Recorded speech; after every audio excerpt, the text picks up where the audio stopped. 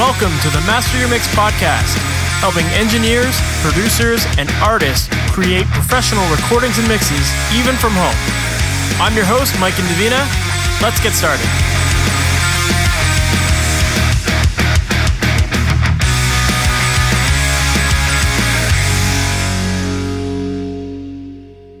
Hey, welcome to the Master Your Mix podcast. My name is Mike and Davina, and thank you for hanging out with me today.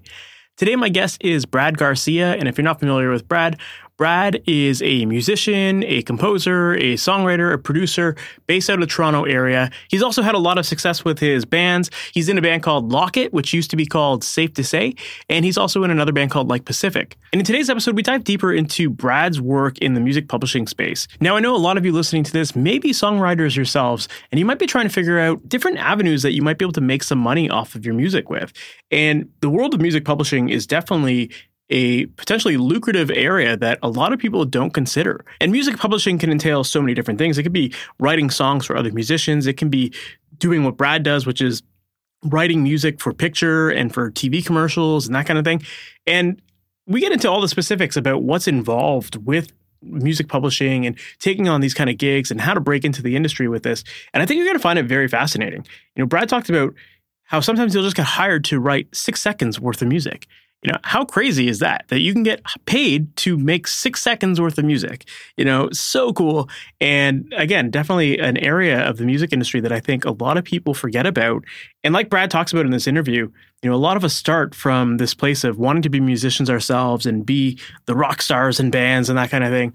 But sometimes there's other avenues where you can have a more sustainable career. So in this episode, I think you're going to learn a lot about music publishing and what's involved with it. So if you're someone who's interested in the world of music publishing and getting your songs licensed and all that kind of stuff, you're going to really enjoy this episode. So with that said, let's just jump into it. Brad Garcia, thank you so much for being on the Master Your Mix podcast. What's going on, man? Not much. Just enjoying release week with the band and getting dinner ready for my wife. Right on. Making something good? Making a butternut squash soup. Ooh, yeah, lovely. That time of the year. Of course, yeah. For people who might not be familiar with you, can you give us a little bit of your background in terms of who you are, what you do, and ultimately how you got into everything? Yeah, I guess most people, if they do know who I am, it's because of one of my bands. The main one being Lock It, who was formerly under the moniker Safe to Say for most of the 2010s, between 2012 and 2017, I would say. Playing pretty actively in like the local Toronto scene, and then things start to snowball when one band in your scene gets picked up. So we were fortunate enough to tour around the States a bunch, to go to Europe, to go to the UK. We did a full stint of the Vans Warped Tour right before that came to an end, which was an awesome kind of bucket list experience for us. And then we in 2017. 2018, we kind of regrouped and rebranded ourselves as Lock It. We've been putting out music through Fearless Records in the States, and we're an entirely, I guess, self-contained unit, if you want to call it that. We're kind of very hands-on with everything from the artwork. We self-engineer everything. Our guitarist, Corey, is our primary mix engineer, unless, I have my 2 cents to throw into the mix. But that's kind of our thing. We just like to create stuff together and be as hands-on as possible. I love it. How did you get into the production side of things? Like, obviously you started as a musician, but like, where did that come into play for you? Yeah, I think most producers are probably musicians. It would seem very odd to be if they weren't. I think just being in the studio, like I guess we're fortunate in the sense that Corey technically runs a commercial studio in Ottawa. So we have like all these tools at our disposal and have had them at our disposal for however many years. And Corey having gone to Algonquin, doing their like, whatever that program is there for sound engineering and all that. He's just a guy who's like very eager to show what he knows and to share what he knows. And because we, kind of have the keys to the studio, which most bands don't have, it was like the perfect environment to kind of just like be the fly on the wall over the years and learn to pick things up. Not necessarily realizing that, down the road, my life would end up being this like full-time producer, composer, whatever you want to call it, sort of career. But that was like my introduction into, I guess what you want to call producing. And then, you have friends in the local scene that want to record music with you, and if they want to record with someone like Corey or someone like a Sam or an Anton, it's very common to like bring other friends on board. I don't know if that's the case everywhere, but our little community and our little, I don't know, our corner of the music scene seems very collaborative, at least from my perspective. Yeah, the Toronto scene is definitely very collaborative. Very, very small community of people. Yeah, and there's like an overlap of people playing in multiple bands, myself included. So you're always trying to like bring all the pieces together, no matter what the project is. So there were little projects here and there over the years that I happened to just be in the studio, whether it was because I was hanging out or because they wanted me to write and lend my ears to a record. And then I think around 2020. So we signed to Fearless with the band in 2019. And then around 2020, we were offered a publishing deal from Concord Music Publishing. And that company actually acquired our label, I think the same year or earlier, the year before. So one of the first conversations I had with my publisher, Tom, was, like, how can I like make the most of this situation on the publishing front? Because he was the first person that was so on the nose, so brutally honest about our record deal, kind of saying, we're here to bleed you dry, essentially. Like, this is the business of exploitation. So if that's exactly what you want to hear whenever you sign a deal, right? Yeah. You know what? I am so appreciative of that, because it totally changed how I see the band and its role in my life. When the publishing deal was offered by him, being someone who works for the company who is quote unquote bleeding us dry, someone like me like appreciates hearing something like that, because he's not just saying that to be like, throw his middle fingers up and say, we're going to squeeze you and leave you in the lurch. It's kind of like, here's your lifeline. Here is something that can benefit you more than just these songs you have with your band. So of course the pandemic hits, and the whole music world is kind of in high panic mode, which it was almost like the perfect storm and the perfect recipe for me to kind of like put all of these years of being the fly on the wall, knowing how to use the gear, knowing how to arrange and how to write and how to compose, and kind of like fully immerse myself with a nothing to lose kind of attitude. Because, it's not like if I spend a week grinding away, learning how to write an orchestral trailer piece of music, I'm not losing anything, because, you can't work retail. You can't work, your regular office job. You can't be on the road with the band. So I was really appreciative of that, in the sense that it was like I said, like a lifeline being thrown. Yeah. And then from there, kind of just trying to find that little avenue that like resonates the most with me, which is still something that I find is changing all the time. The same guy, Tom DeSavia, said to me, there are two ways you could go about this publishing thing. You can go artist route and, try to fight for those top 40 hits, get in the room, mingle with other producers and engineers and artists. Or you could go the other way and do the music to picture side. And he said, most people try to do the artist thing because it is seen by the majority as like the cooler approach or the cooler avenue, which was a surprise to me, because that's not how I viewed it at all. Interesting. Even though I was like, eager to have the connections now to possibly get in the room with some artists or producers I admired and looked up to. I've just like always had a love for TV music and like film music. That's just stuff that like itches my brain the right way. Yeah. So I kind of tried to get my foot into both off the jump. And I am a person who does not like to waste too much time if I don't see like a clear path to what I'm trying to get to.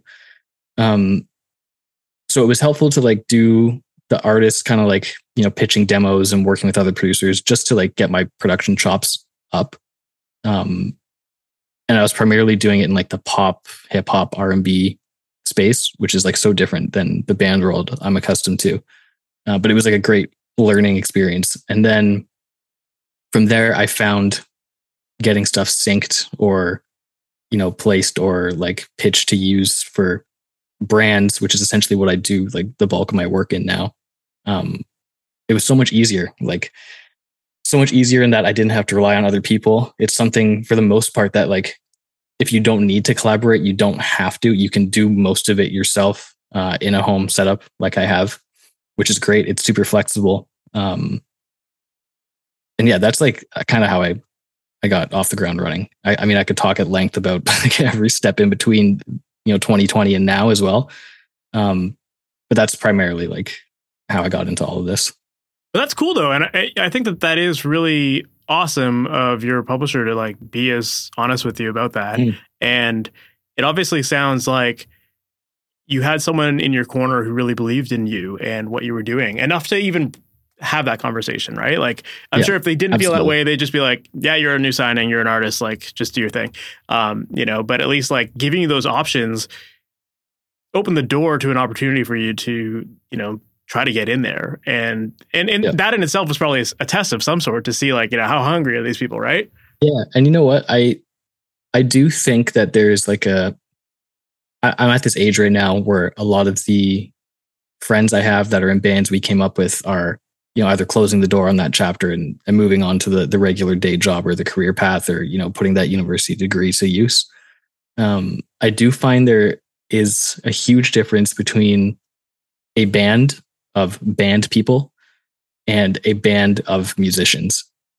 And I say that because I have so many friends that are in like maybe panic mode, maybe kind of like, what am I going to do if the band and the gigging and the touring comes to an end, if I'm not making records anymore. And I've just learned that like there's so much more that being in a band can offer. This publishing deal being one of them. Writing for Sync, that's a huge thing. Like in Nashville, a lot of the writers and artists I know, that's like their bread and butter. That is like what puts a roof over their head. And when you've been doing this as long as I have, like in music in some way or another, it's almost like, do I have transferable skills? You know what I mean? So to be able to like use everything you have learned from, working with others in the studio, producing, making mix revisions, doing all this stuff, and then finding a different avenue that's actually like, making you money and paying bills and putting a roof over your head. I feel like the musicians will seek that out. Is often what I find. And a lot of the people that do what I do, have played in bands. They know how to do everything, which is probably becoming more common now. I'm sure like most people you talk to will say the same thing, but it's rare to find someone who just mixes or someone who just engineers. Like everyone has something they enjoy doing more than everything else. Yeah. But especially in my line of work now, the turnaround times are crazy. They are 24 hours. Like I got sent a job earlier this afternoon. It's due tomorrow at 4.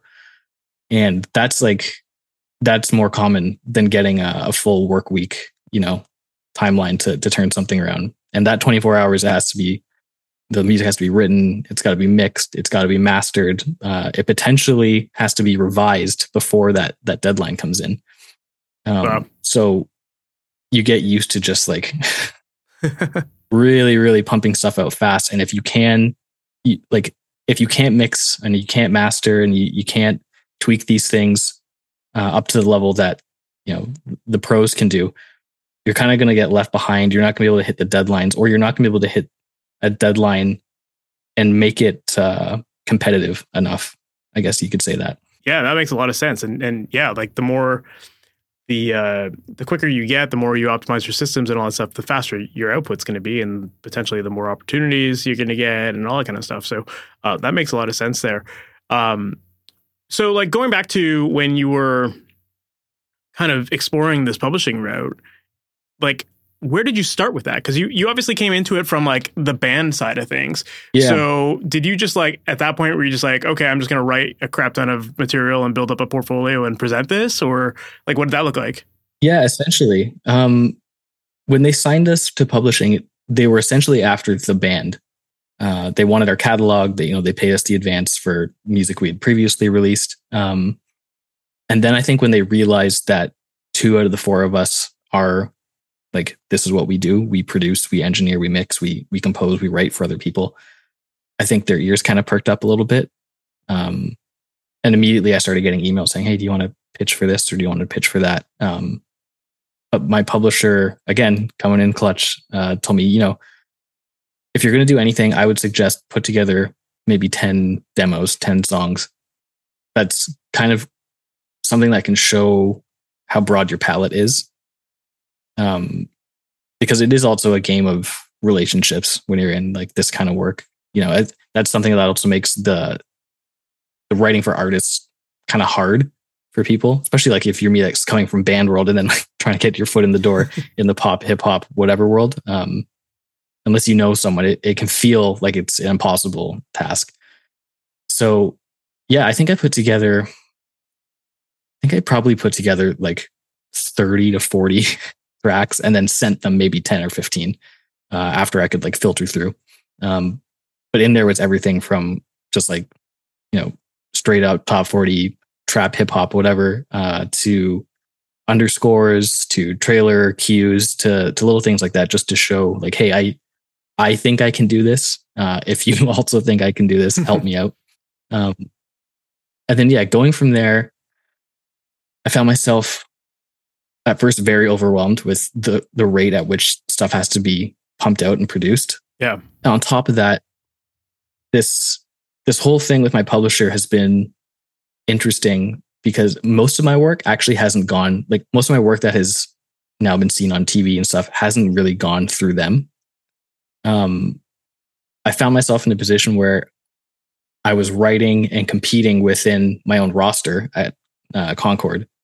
But if you look at that Concord roster, like you're fighting against like the heavyweights. You're like competing against the best of the best. You could scroll through and within the first 10 artists, like, pull out 10 of them that are on, charting top 40, charting top 20 in the States and worldwide. So that was something I had to wrap my head around. Like I said, I don't like to waste too much time trying to fight my way through something if I can find a clearer path to get what I want. And sometimes it means it's not like part of the course. It might be, a little bit of a deviation here and there. So what I was seeking out initially was Canadian writers to write with that might already have a foot in the door in these spaces, in the ad spaces, in the film and TV spaces. And what I ended up finding was like this whole world of audio production houses, essentially in Canada, because I also found during COVID, it's so important to show face, and you can do stuff over Zoom. It's not the same. And I'm sure you've heard it a million times. Yeah. So I figured this would be a great place to start, to at least like be a physical presence in a room, even if it's sitting in on a session, shaking hands, showing face, doing all that.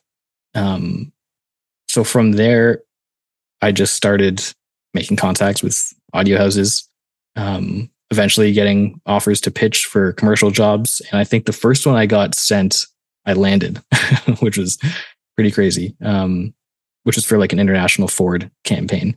So that's a pretty big one to get as your first one. Yeah. This job's easy. I should have done this forever ago. I had that thought on more than one occasion, but it was nice. It was like really validating to, I don't know, like with the band stuff, you can be a band person and fight for that 5 seconds of, quote unquote, making it or whatever that thing you're striving for is. And when you play the comparison game, we have friends that are pulling in anywhere between like 500,000 to 1 million monthly listeners that are touring nonstop and playing to thousands of people. It's really easy to get down on yourself and think, damn, am I not good at this? Like, is this not the thing that I think it is in my life? So yeah, to land, your first job, your first gig, and have it be something of that magnitude is super validating. Yeah, that's really interesting. Yeah, and I think that like there's a couple of points that you brought up there, which I think are important to touch on. And one of the ones that you mentioned was like the idea of speed and just getting used to working in that fast of an environment. Mm-hmm. And I think there's a lot of people that are just really slow in this industry, whether it's like slow to write a song or slow to engineer a song or produce it or mix it. And like, there are people that I know that have been like literally spending years to finish like one song, So then when you get into like this end of things, it's like maybe you didn't anticipate the speed, but you have to very quickly learn, like, okay, like, let's get my shit together so I can turn around things in a day. Yeah. And you know what? It's done something to the way I approach writing music for artists as well. Whether it's like my own projects or other people's projects, because I'm on this like 24-hour turnaround, I have to rely so much on things that are instinctual. You know, like I often have to grab attention in a piece of composed music for an advertisement within 5 seconds. So how do you make that work? You can transfer the same thing to a hook or an intro to a pop song or something like that. So it's really helped to not make the process longer than it has to be. And I find often when you're relying on your instincts, you end up taking away, the better choices that you would otherwise not be making if you had, the luxury of spending a month, 2 months, a year going back and forth on things. So even with my band and this past record that we've done, since I'd already been in this composing game for, a year, 2 years, I was able to kind of bring that to the table, and it helped speed things up on the writing front, like tenfold almost. Yeah, that's amazing. And it's true, like, especially with TV stuff, it's like you have to catch people's attention right away. As soon as that commercial comes on, if you spend any time waiting to get to like the catchy thing, you've lost people, and that ad's going to tank and whatever, right? You're not going to get those gigs afterwards. But also, you're right that it's also very transferable as far as, whether it's songwriting for a band or if it's for TV, that kind of thing. I remember going to a conference, like, I don't know, I feel like it was like 15 years ago, like Canadian Music Week, and they had someone there talking about how at the time, I think it was like 90% of the songs in the Billboard Top 100 got to vocals within the first 7 seconds, And I remember thinking at that point, like, oh man, 7 seconds, that's pretty fast. But it's so true. And I feel like it's even faster these days, and oh yeah. And so when you have that kind of thing in mind, it really does shape how you approach writing. And, you try not to bore people right away, like you get right to the catchy thing. Yep. And you know what is like, it's super useful. I'm not someone who like has cable personally. So in order for me to see a lot of the stuff I work on, I usually have to be streaming a hockey game, or I'm at a friend's house. But it is so helpful to watch advertisements. If this is, at least for my world, if you're primarily writing in TV, it's helpful to be watching TV. I never skip ads anymore, which is something I always used to do. And someone at my publishing company said, like, do not skip ads, because it's like, it's priceless information almost, that little jingle you hear in the background of a 5-second phone commercial, or, the sting at the end of a Subway commercial or something like that. You don't realize how much work and thought goes in to making these things like the earworms that they are. Mm-hmm. So to be constantly paying attention to the trends that are going around sonically, as well as, you're going to see references repeat themselves in briefs more often than not, whether it's, hey, we like this sparse jazzy piano thing that we've been seeing on Verbo and Airbnb ads. Like, we'd like to utilize that here. It's sometimes they're going to reference things and have a video that you can watch and go back to as your bouncing off point. Sometimes they won't. And sometimes things get lost in translation because the people writing the briefs aren't necessarily musicians themselves. So that's another part of your brain. You really have to work to kind of decode what's being sent to you. More often than not, like, I'm afforded the luxury of working with really talented music directors who kind of do that job for you. But even then, you'll get a client feedback note that says, "Hey, this feels too like heavy in the low end," and you might think that's a mix thing, but you also have to realize, hey, was this person sending the note a musician, or was it an advertising client? If it's an advertising client, what they might mean is we don't want drums and bass, we just want drums. It might be an arrangement thing.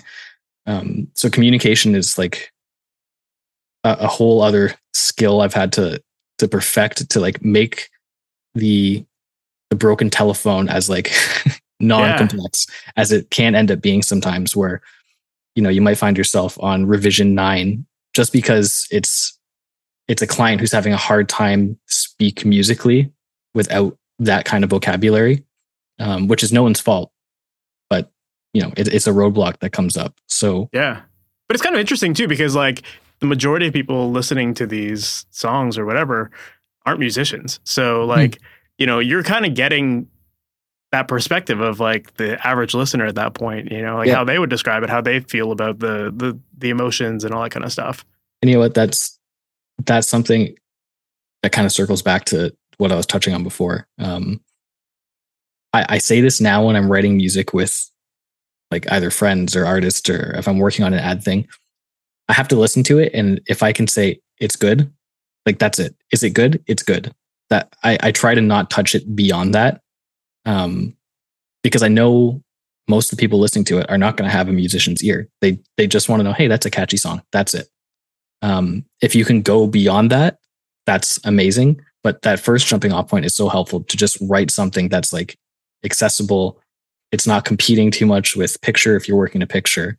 And I have artists that I've worked with before that just, they like are artists in the true sense of the word, where they pine over every little detail and every nuance of their lyrics, or, the song arrangement. And I say this, and my bandmate Corey says this, it's kind of, what is our goal here? Are we trying to make something good, enjoyable, like something people want to come back to? That should be the first thing we tackle. If we want to add all the layers of, metaphor, what's symbolic to you, what's like a cool production trick, we can do that later. But like those things are not going to do anything if the song itself isn't already, 80% of the way there. So true. Yeah, absolutely. So then you talked about like making this like catalog of things, and you talked about like trying to build that network of people and getting into publishing houses, which I think that in itself is like, that could be a whole other conversation too, of like, just getting your foot in the door with those people, right? Like, so maybe let's actually start there. So like, as far as like getting into these places, were you just like literally popping into like random publishing houses and being like, hey, I'm a songwriter, here's my portfolio, like check this out? Yeah, I mean, I can't speak on everyone's journey, if you want to call it a journey. I can just kind of touch on what I have done that's proven successful. But the first audio house I approached was not, I had it in the back of my mind that I eventually wanted to weasel my way into working for, advertisements and working a picture and stuff like that. But there was a mutual connection at one of these companies and my publisher, who happened to be Canadian. So I thought, okay, this is another great use of my publisher. It's not just them getting me placements and stuff. It's, having their network of people at my fingertips. So I got in touch with a writer, producer, kind of do-it-all guy named Ryan Condrat, who is a partner at Grayson Music in Toronto, who now is like, that company feels like family to me. It's what I do 90% of my work with. I got in touch with him to be a potential, co-write, sending an email. Hey man, what's up? My name's Brad. I'm also published with Concord. I'm in Toronto. I would love to get together and write some music. If you got stuff going on, if I have stuff going on, like we should meet up. And he was super quick to get back to me. I think within the day he asked to FaceTime, which was awesome. I don't know if that's a normal thing or not. But I hopped on FaceTime. He seemed like a nice dude, down to earth, easy to talk to. And I think within that day, we planned to get myself into writing sessions with a couple of local Toronto artists to like do sync work and stuff. So I think like a huge lesson there, is to just like take the opportunities that are given to you. It might not seem like the obvious, like, hey, I want to get into advertising, but this isn't advertising, so I'm going to say no. Like, take it, because it's really easy for someone with a musical mind to understand, oh, okay, they're doing a great job working on this artist's like pop project. Obviously, they would be great at producing, pop jams, Dua Lipa style stuff for a McDonald's ad or for a Pepsi spot or something. So they were the ones who offered me the Ford pitch back in, I think, 2021, maybe end of 2021. And it was like after a month or so of like doing some artist stuff with them, and I kind of just kept hounding them, like, let me do advertising stuff. I'd love to do advertising stuff. And I don't think that would have happened if it was just over Zoom, unfortunately. I have a lot of friends that are what I would consider like way more talented musicians, artists, producers than myself, but they aren't in an area that like allows them that face-to-face access. And some people like make it work. I feel like I'm not necessarily one of those people. I feel like I gel way better with people in person. So I was finding myself going to like holiday parties, meeting the people in the advertising world to show face. And for anyone that knows me, I don't drink. Like, I'm not a very extroverted person. I don't go out too often. So that's something I had to just like wrap my head around. Was I can prove to them musically that I'm capable of this stuff, but I also have to be someone who they can work with and communicate with and want to be in a room with potentially, and that's huge. Like, I'm sure there are insanely talented people out there that are just a pain in the ass to work with. And more often than not, those people don't end up getting gigs. Like the relationship building is 50% of the job, I think. Yeah, that makes sense. Yeah, I love that. And it sounds like you created that opportunity for yourself, just like taking a chance of like, hey, do you want to do a co-write? Like something as simple as that. It's like a no pressure situation. You just you shot your shot and see what happens, right? There's no pressure. And I am someone who gets like very anxious about throwing myself into new things, which is silly because I've been on the receiving end of people saying, hey, I'd love to co-write with you. I'd love to collaborate and do X, Y, Z. And it's never something that puts me out or offends me. Like, if anything, it's exciting, right? So yeah. I have to constantly remind myself, and I think people should constantly remind themselves that, musicians are musicians. Like, at the end of the day, we all have the same like passions and interests in this thing that we do. So yeah, shoot your shot, I guess, is like what I'm trying to say there. Yeah, of course. No, you're right though. It's like the musician community is actually like, you're right. We all have the same passion for this stuff. So it's surprising how accessible people are. Even with this podcast, like I reach out to some people, like some names that like every time I send an email to a name to like, hey, you want to be on the podcast? I immediately think like, they're never going to get back to me. And somehow this podcast is like almost 200 episodes in now. And like the majority of episodes are interviews. And it's like, holy shit.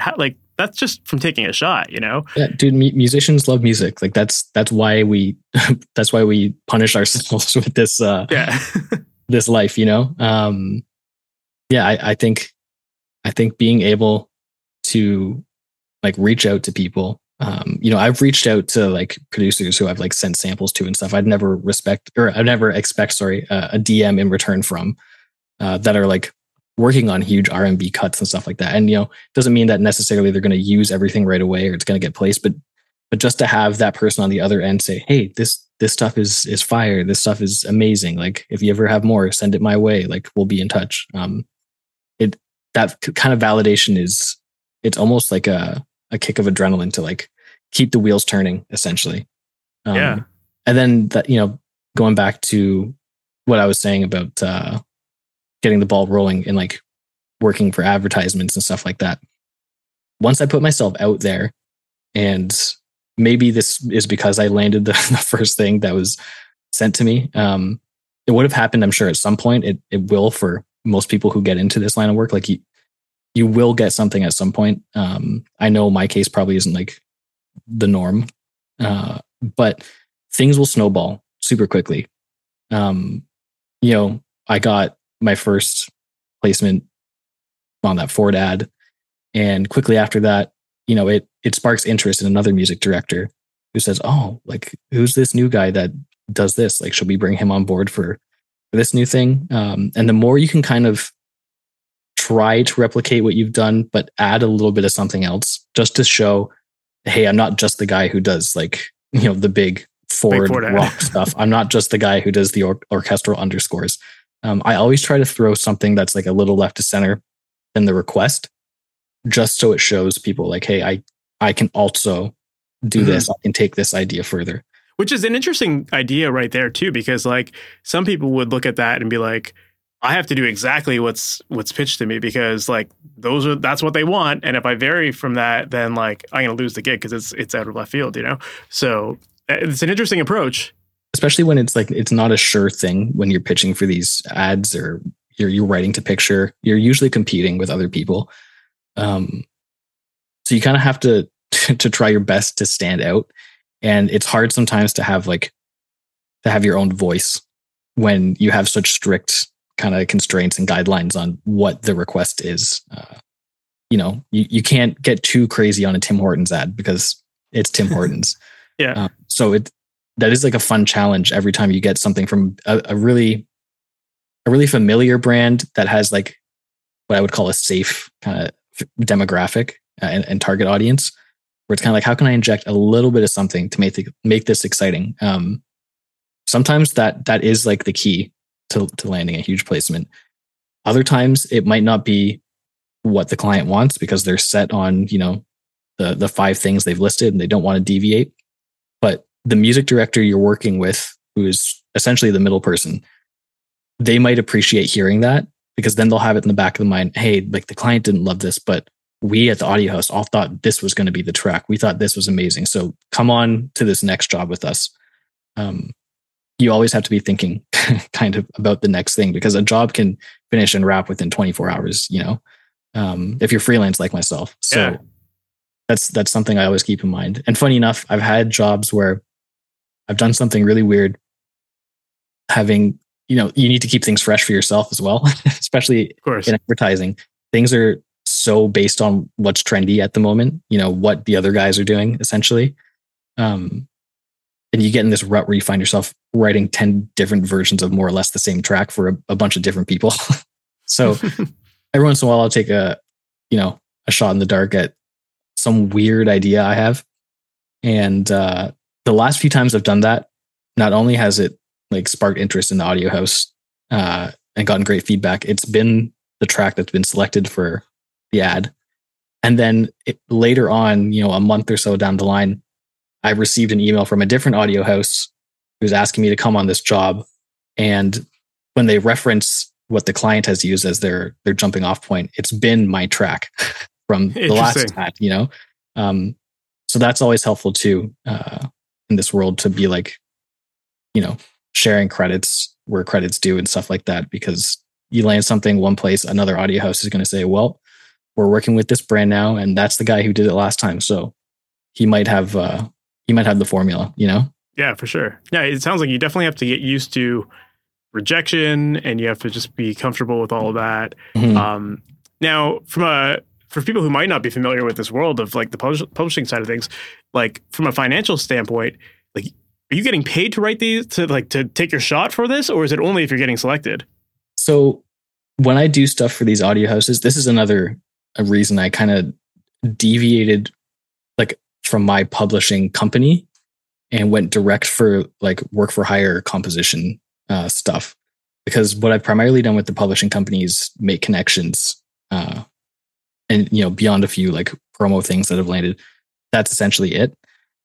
So yeah, like on the Canadian side of things, I'm not sure if it's because we're unionized, but when you are writing for these pitches, you're getting paid a demo fee. Sometimes the audio house will have that set at like $3.50 a demo, and a demo is anything from 6 to 30 seconds. Sometimes a minute, rarely beyond that. If it is beyond that, sometimes they'll pay a little more for your demo, for your time. So it never feels like your time's wasted, essentially. Like, write 15, 30 seconds of music, make $350 plus. Not bad, eh? That's any musician, at any age would think, oh, that's great. That's a great gig. And then, from there are like multiple ways. If your music does end up getting picked, it can be licensed, or it can go through a union contract, which in Canada seems to be a 50-50 toss up in my experience, through the AFM or CFM is like our union here. And it's like a normal license, like a 13-week cycle is like the average, I think, for TV. And usually if there's TV, they would be silly to not also license your music for online, because everyone's watching stuff on their laptops and YouTube and stuff like that.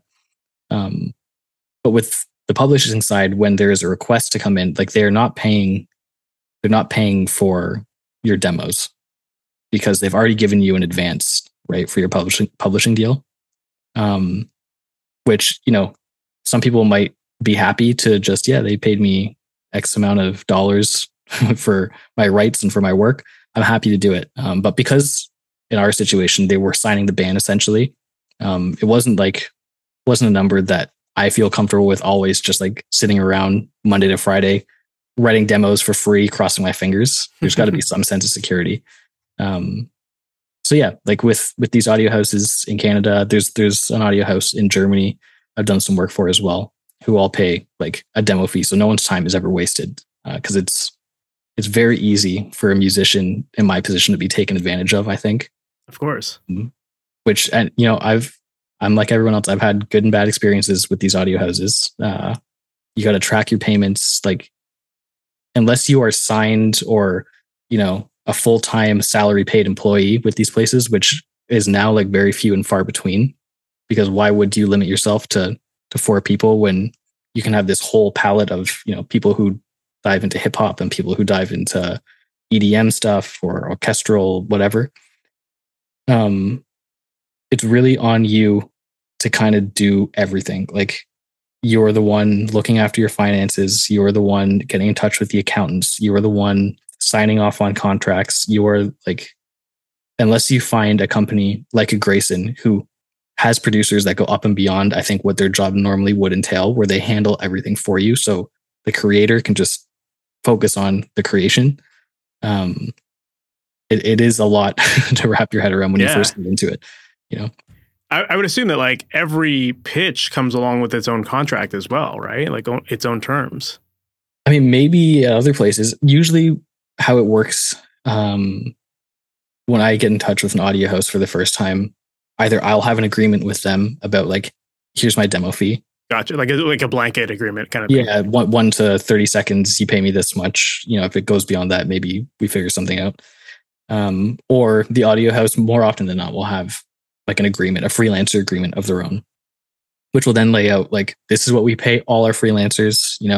If you're registered as a business, your HST is applicable, all that. And it's helpful too, I think, when companies do have that, because you're able to see like what the potential is to bring home, which the older you get as a musician, like the dollar signs are something that are like very much on your mind, especially when you want this to be your forever thing. I'm fortunate now where like this will likely be the thing I get to do forever. But at first, when you're stepping into this world, it's like, it's really murky on what's appropriate pay, what's not, or like what to even expect. I'm still in a position where I'm not 100% on like why certain things pay so much more than others. I'll just give like one example. I don't want to get too much into like the money aspect of it, but I've done projects where I've had like 60 tracks with violas and cellos and like all this crazy stuff. And, maybe you sign off on your freelance agreement that you get like between 25 and 50% of the license.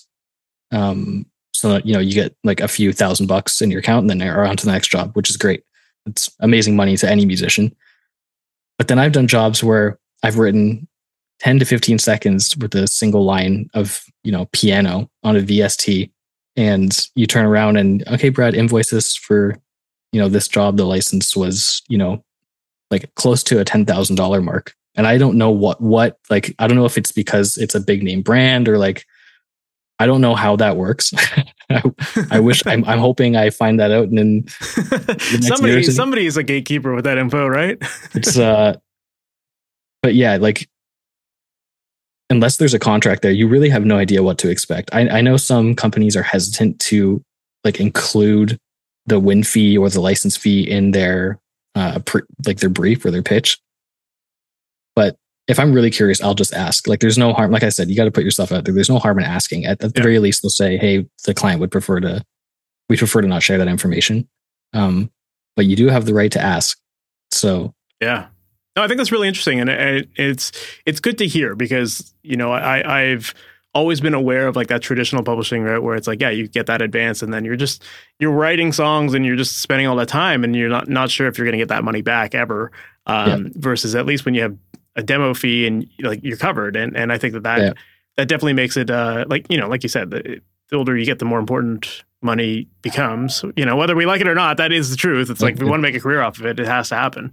Yeah, totally. Yeah. And you know what? I do think that maybe if I were working with a smaller publishing company, maybe it would be a different situation. Like maybe, the likelihood of me writing stuff for them and it getting placed would actually be higher because I'm not going against, the guys who produce for Drake, when they're pitching for the new season of Dave or something like that.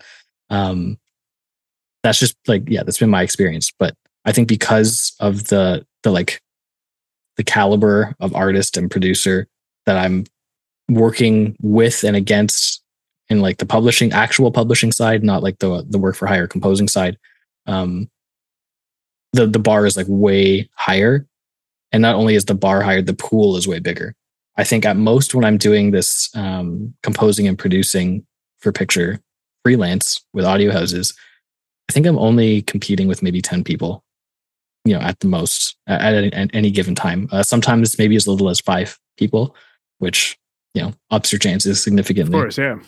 No, that's a really good point, and something that I think is important to know, because you think like, it's kind of like, coming from the band world, so many people, at least old school way of thinking of it, was like a record label is going to save the day, like you get this like big deal and like all of a sudden you become famous as a result of it. So people have that same thought still, where it's like, if I'm with the big publishing house, like I'm going to get the best gigs because they're the best of the best. And then you don't realize like, okay, well now I'm this small fish in a big pond. That's exactly what it is. And it's not to say that you can't, become that bigger fish at some point. Some people are going to be quicker at it than others. Some people are going to be able to do it right away because they just like have that thing that people want and what people are looking for. I think I've become like very self-aware and very like cognizant of what my abilities are and what would set myself up against, whoever else is in the room. Like, what can I offer that they can't? And right now it's been within this advertising space. It's been this ability to, have a wide range of influences to pull from, this like kind of broad stroke palette, as well as like my turnaround time, I think is a huge appeal now, where, people will send me a job. They maybe already have writers on and think, we could really use one more demo. There's only, 12 hours till we present it to the client. Let's go to Brad. He can do this. I think that's something I prioritized when I was getting into this as well, is like just being able to, like I said, write something. Is it good? Give myself the thumbs up, not worry or fuss too much about necessarily the mix or master, like get it good to my ears and trust that, they will communicate that's something that can always be adjusted down the line. So having that, turnaround time be super quick and efficient is something I think I can offer at a quicker pace than most people. Yeah. Even like our guitarist, Corey, who's a mixing engineer, he works on a lot of music where he's turning things around quickly. But I know sometimes I'll give him a little peek into my world and he's like sweating, which now it doesn't seem like this high stakes, anxiety inducing process for me. Like it seems fun. And when I'm given 3 days now, like that's almost something that ends up shooting myself in the foot, because when you're used to just like committing to ideas, bouncing everything down within an hour of writing it, when you break that that's true. Pace, you just start making weird decisions. Like, and I don't know if that's like something other people have experienced, but I've definitely like ruined mixes or like overthought arrangements or, done things I should not have done because of the extra day or two to work on something. Yeah, that makes a lot of sense. And yeah, I think you're absolutely right. Like you can start to overthink it. And even though you're done it, like, you could be done it in an hour, but then like have an extra 3 days to sit on it and be like, can I make a tweak to that? Like, of course, as soon as you introduce that idea in your head, you're going to go for it. You're going to try something. And then you're in this rabbit hole of like, all these things that are probably just taking away from that initial gut feel of what it needs to be. And it's like super helpful too, to be able to go back to the brief. If you have a written brief, I have some nightmare stories of like not receiving a written brief and just having to hope I made all the right notes over a phone call. But it is helpful to go back and, see a note that says like, we do not want music competing with what we're seeing on screen. Like that, a note like that is a game changer. Because you could have this amazing piece of music, but really at the end of the day, like they don't want the listener really paying attention to it. Mm-hmm. They want maybe like evoking an emotion because of what they're seeing going hand in hand with your music. And on the inverse, you might have, a spot where the music is what sells the visual, there were like TikTok transition trends and stuff going on last year where that was a huge thing where they every fourth bar, we need like some earworm thing in the music because that's going to inform the visual transitions before they even shoot the commercial. So it's nice to remind yourself and like ground yourself, like, okay, like I don't need to worry too much about this music because it literally is in the background. Like it might even be diegetic. It might be a piece of music that's sounding like it's coming from a diner, like on the radio. Like don't waste too much time on it. I'm glad that you brought that up though, because it is, you're going to be writing sometimes to music, sometimes to picture, sometimes not to picture. And, that in itself is it's the new challenge for writing something. And it is interesting. There's that idea of like writing music that isn't going to be, it's going to be impactful, but not in the way of dialogue or of actually what's happening on the screen. So, when it comes to writing music like that, like what considerations should people have about like thinking about, if they don't have a visual, like what kind of considerations should people be thinking about to make sure that they're writing music that can be used?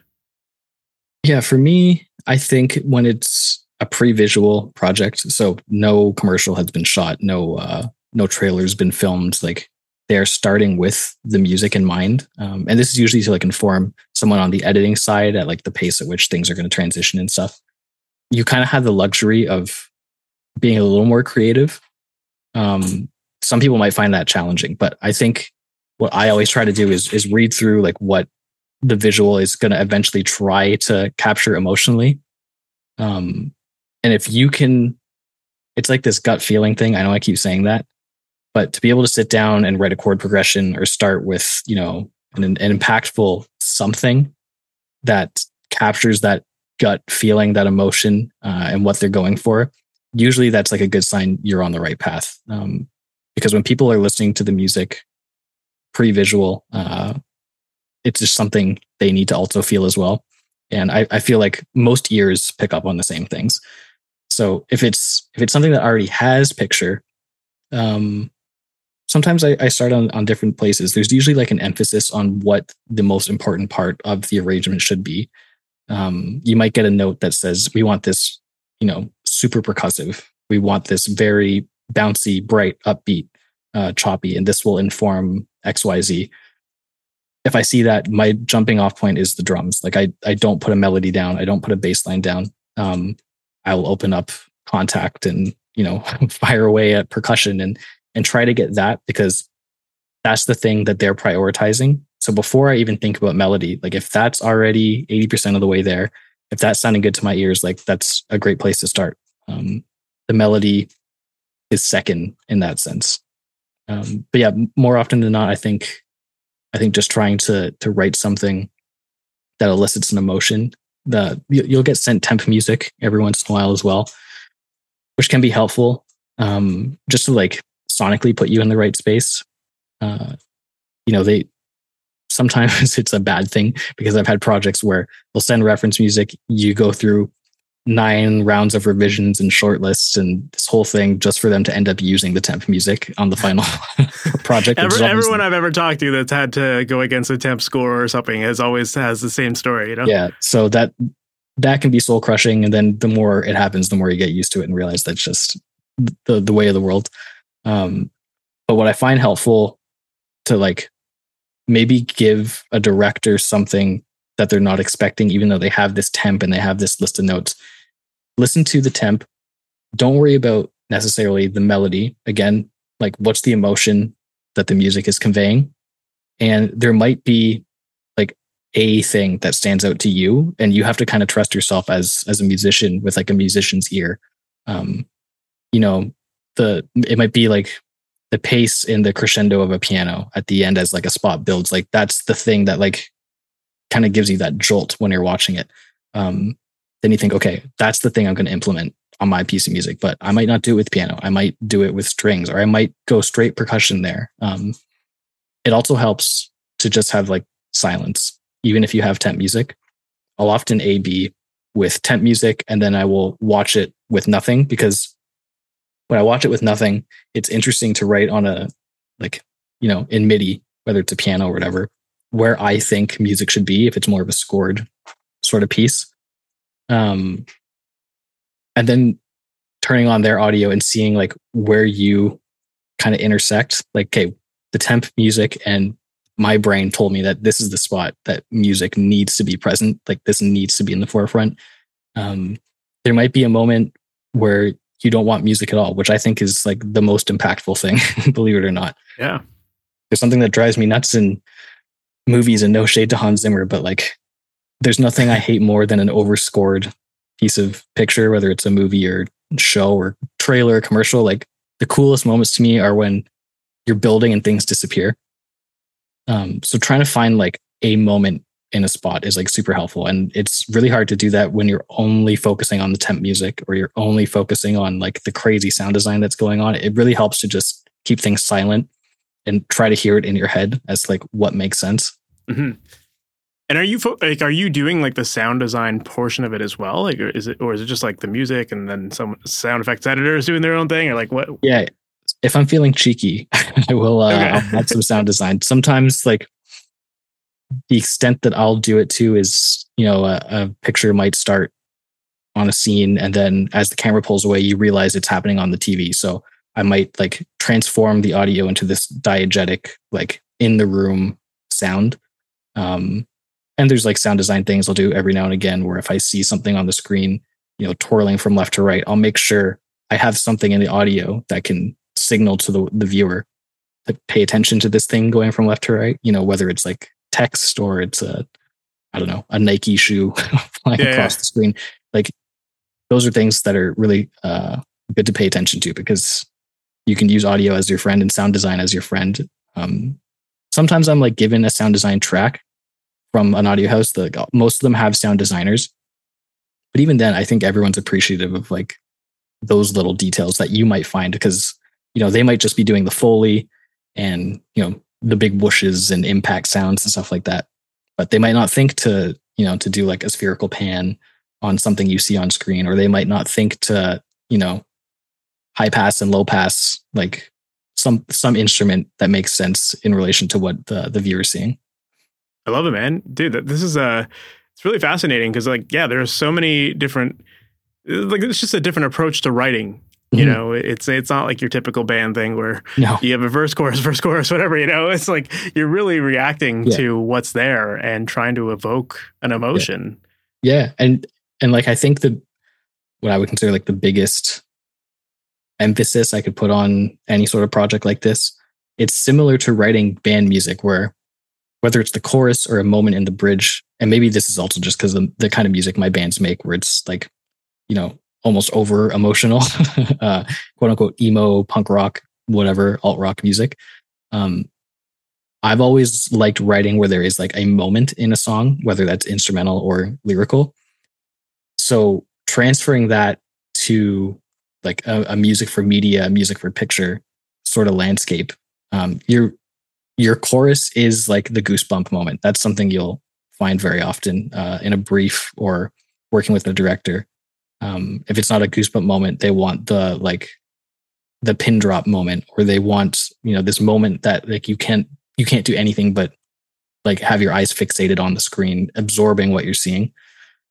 So our job as composers and musicians and writers is treat it like a chorus. Like that's your moment, or, the big final line in a bridge. Like this is the moment you want people to take away, and you want to do your best to your own ability to like elevate the visual, unless you're told otherwise.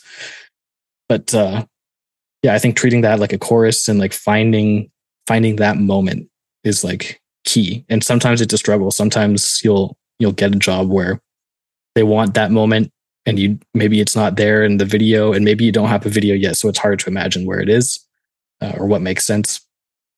And that's fine. That's just like you said, you got to get used to rejection. And sometimes, sometimes you're not the person for the job, which is all good. It's also super motivating to end up, you see the commercial that you didn't get 2 months, 3 months down the road and think, yeah, like that person deserved that because I couldn't have written this. Like that's a perspective and like came from someone's ear, that's not my own.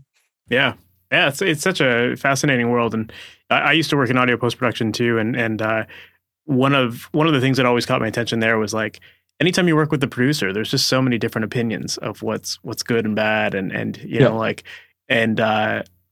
it's a hard gig because you're always dealing with someone else's opinion, and yeah, it's not necessarily about who's best, you know? That's the thing, like a lot of my peers that don't necessarily do what I do, but they're in music creation and stuff. I mentioned this earlier, but like the comparison game it's like a killer. It's like so parasitic to constantly be doing that, because music's like so objective. Like that's all it is,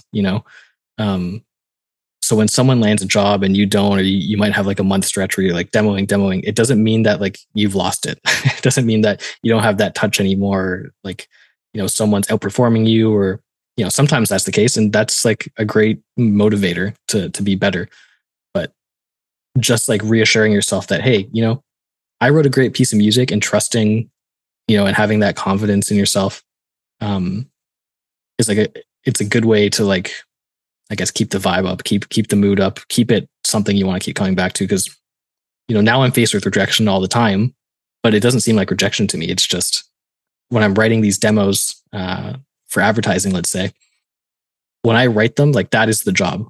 If I get the license on top, then that's like, your bonus Christmas pay. Let's call it. It's that sort of thing. So I'm going into it like in the back of my mind, obviously like hoping I get the job, but I'm just writing for this demo fee. Like that's what the job is. And, if I get, hey, you didn't land this one, you can send us an invoice and send us the stems for this track. Cool. Like move on. Still a win. Move on to the next thing. It's not the end of the world. And the more you can also kind of take a peek at the things that are landing, like if you do find yourself in my position and you're working in this world, it is like a fun exercise to kind of take away like, that's not how I would have done it, but I can see why this director went with this track. It might be something as simple as like they didn't like the saxophone sound I had, or they didn't like how my cello was like too oversaturated in reverb, or it might be these little details. These are good things to like kind of catalog and take note of. Yeah. Dude, I've found this so fascinating talking with you about all this stuff. And I know this is an area of the music industry that I get a lot of questions about, and a lot of students that are working on stuff and wanting to get sync deals and all that kind of stuff. And, it's good to hear from someone who is making a career out of this stuff, and like living it and seeing like exactly what your process is. And I think it's good for people to hear about the ups and downs and the rejections and this and that, because it's the reality. So it helps you like carve your own path.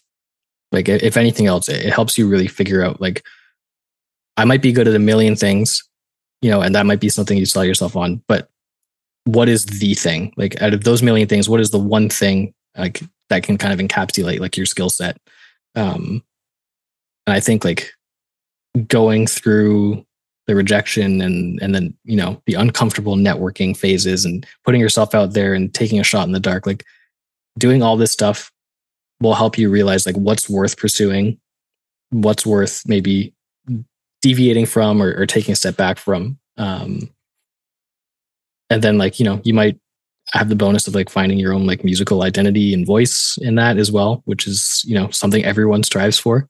Yeah. But yeah, at the end of the day, like, I got into music to play in bands, not realizing like this whole new thing that I'm doing now. This will be what I do for most of my life now. Like this will be almost what defines like my musical ability, and kind of like what I present to the world, so yeah, I think just like finding your lane and like doing what you got to do to make it work.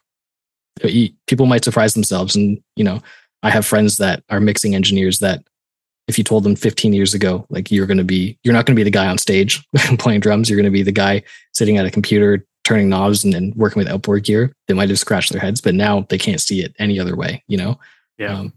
So it kind of just takes like immersing yourself in new things. Of course. I love it. Dude, I think that's a perfect spot to wrap up. But if people want to learn more about you or your bands or whatever online, like where's the best place for them to do that? I have a website with my own personal stuff that is in desperate need of updating. But you can check that out at www.bradxgarcia.com. I got links to, ads I've worked on if people are interested in that. And as for the bands, you You can follow us on Instagram or TikTok and all that stuff. We're at Locket. I think on Twitter we might be something else, but who cares about that app anyways? And then my other band is at Like Pacific. Right on. Brad, thank you so much for doing this. It's been awesome. Yeah, thanks for having me, man. So that was my chat with Brad Garcia, and I really enjoyed that. I think if you're someone who is trying to find different avenues in the music industry to make a career out of it and to utilize your songwriting skills and your production skills and all that kind of stuff, I think that the music publishing side of things is very, very fascinating. And I really enjoyed learning more about that process with Brad and what kind of opportunities come up and what the revision process is like and the speed of it, and even just the idea of the work for hire jobs versus traditional publishing. I love that Brad talked about that because I think that that is a really important thing to understand if you're going to get into this industry. If you're trying to make decisions as to whether you should sign with a publisher or if you should do it all on your own and go freelance, I think Brad brought up some really good points about all of that here. And I also really appreciated the detail that he went into in terms of how he dissects the projects that he gets and, how he comes up with music and what kind of things he's considering as he's writing. That's all really important stuff. And I know I've had a lot of students reach out to me saying, like, how do I get my songs licensed? Or how do I do songs for film and TV? And I think that if you take what Brad talked about in this episode, you can apply a lot of this and definitely get some great results. So definitely go back to this episode, take all the advice and take action on what Brad talked about here. And I think that if you follow all of that, you can increase your chances of getting your songs licensed and potentially making a bunch of money with it too. So, hey, that's always good too, right? So yeah, I definitely really enjoyed having Brad on here. And I thought it was great to have someone talk about music publishing because we talk a lot about all the technical, nerdy stuff about production. But I also think it's really important to talk about various areas of the industry where you can utilize these skills. So super glad to have Brad on the podcast. And I hope that you enjoyed this episode. If you did, please make sure to subscribe to it. That way you're notified about all new episodes as they go live each and every Wednesday morning. And if you're someone who is working on music at home and you're not quite getting your music to the quality standards that you expect to hear, if you're looking for personal one-on-one help with that, inside of my coaching program, Amplitude, I work directly with my students to offer personalized, actionable feedback on what you can do with your tracks. You simply send your songs in once you're done mixing them, and you're going to get a detailed video walking you through all of the different steps with EQ, compression, volume, automation, whatever your songs need to help it get to that next level. And inside of this program, not only do you get that actionable feedback, but we get to go back and forth on it as well. So you're not just getting one set of notes and trying it out and then discovering that you have new problems in your mix and you're not sure what to do with those. Instead, we work back and forth on your songs until they're done. This way you can feel completely confident that you've taken the right steps with your songs and you can get them to a level where you're ultimately proud of them and excited to release them. Now, in addition to getting one-on-one support and feedback through this program, you also get access to a ton of extra training to help you throughout the entire recording, editing, and mixing process. So you're basically getting handholding all the way through the process to make sure you're covering the right steps. Plus, in addition to all of that training, you also get access to mastering and a whole bunch more. So if you're interested in learning more about this program, make sure to visit masteryourmix.com/amplitude. And that's where you can find all the information about the program. And then I'd love to hop on a call with you to learn more about your specific goals and what kind of projects you're working on to see if I can truly help. And if it does seem like we can truly help you out, then I'd love to have you in the program and work directly with you. So once again, make sure to visit masteryourmix.com/amplitude to find out all the info there. With that said, we've reached the end of this episode. Thank you so much for sticking around to the end, and I can't wait to chat with you in the next one. Talk soon. Thanks for listening to the Master Your Mix podcast.